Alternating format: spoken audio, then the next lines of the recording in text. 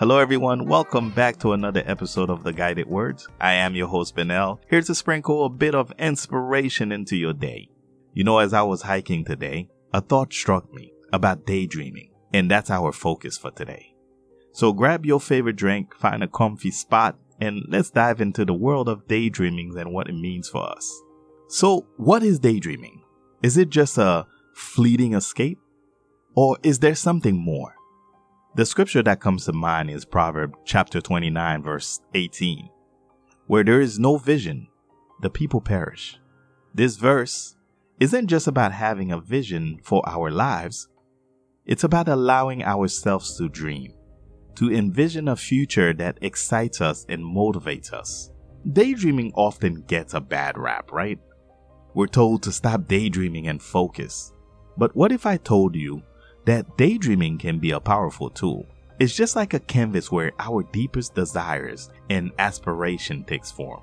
When we daydream, we're actually engaging in a form of visualization, a technique used by athletes, artists, and yes, even successful business leaders. Let me tell you about a personal experience. I remember daydreaming about hosting a podcast that will reach millions, sharing messages of hope and inspiration, even though we have not reached millions. But look where we are today. It started as a daydream, a seed planted in the soil of imagination. But here's the key, folks. It's not just about daydreaming.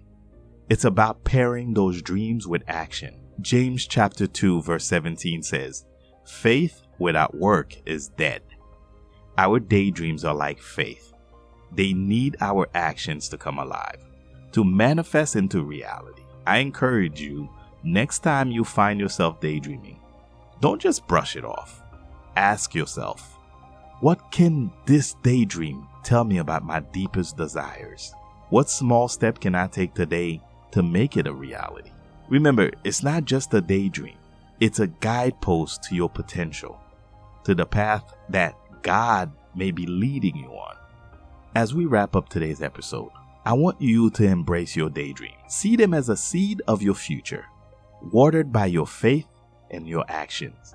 Let them be the guiding posts that lead you to a life of purpose and positivity. This is Benel from The Guided Words, wishing you a life full of purpose and positivity. Remember, you are loved, you are important, and you are guided. Until next time, y'all stay safe and y'all stay blessed. And hey, don't forget to subscribe, share, and leave your thoughts in the comment. Your support means the world.